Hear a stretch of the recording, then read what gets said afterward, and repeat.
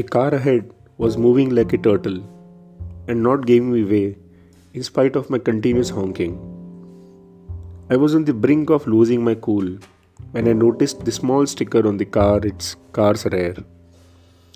Physically challenged, please be patient.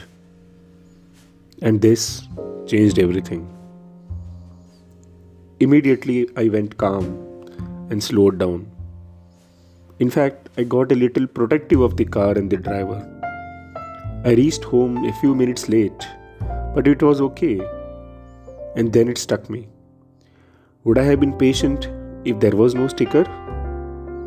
Why do we need stickers to be patient with people? Will we be more patient and kind with others if people had labels put on their foreheads?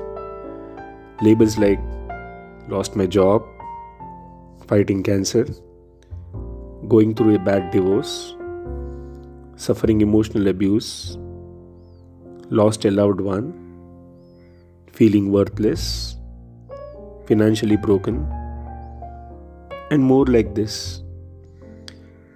Everyone is fighting a battle we know nothing about. The least we can do is to be patient, kind, and compassionate.